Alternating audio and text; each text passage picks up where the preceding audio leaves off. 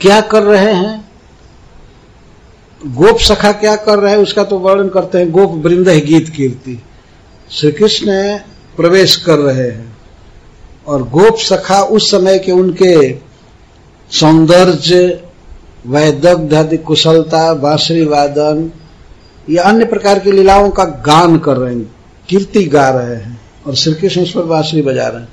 लेकिन क्या करते हुए वृंदावन में प्रवेश कर रहे हैं, घूम रहे हैं चारों तरफ, तो वह ये यहां पर सुखदेव गोस्वामी वर्णन करते हैं। वेणो रंध्रान अधर सुधया पूरयन, यह है काम श्री कृष्ण का।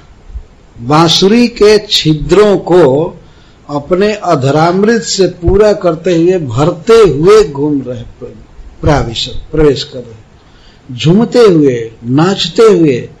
सखागण भी नाच रहे हैं, उनकी कीर्ति गा रहे, चारों तरफ श्री कृष्ण को घेर करके चलते हैं। उन्हें उनसे रहा नहीं जाता है बिना श्री कृष्ण के मुख को देखे। तो कोई कोई सखा तो ऐसे पीछे की तरफ चलते हैं श्री कृष्ण के मुख को देखते हुए।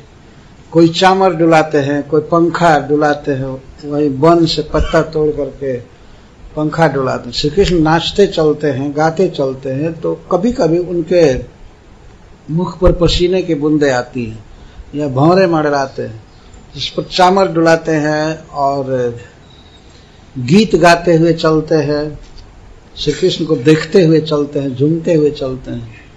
यह है भगवान का अपना धाम, जहां वे पूर्ण सुखी हैं, पूर्ण आनंद में हैं।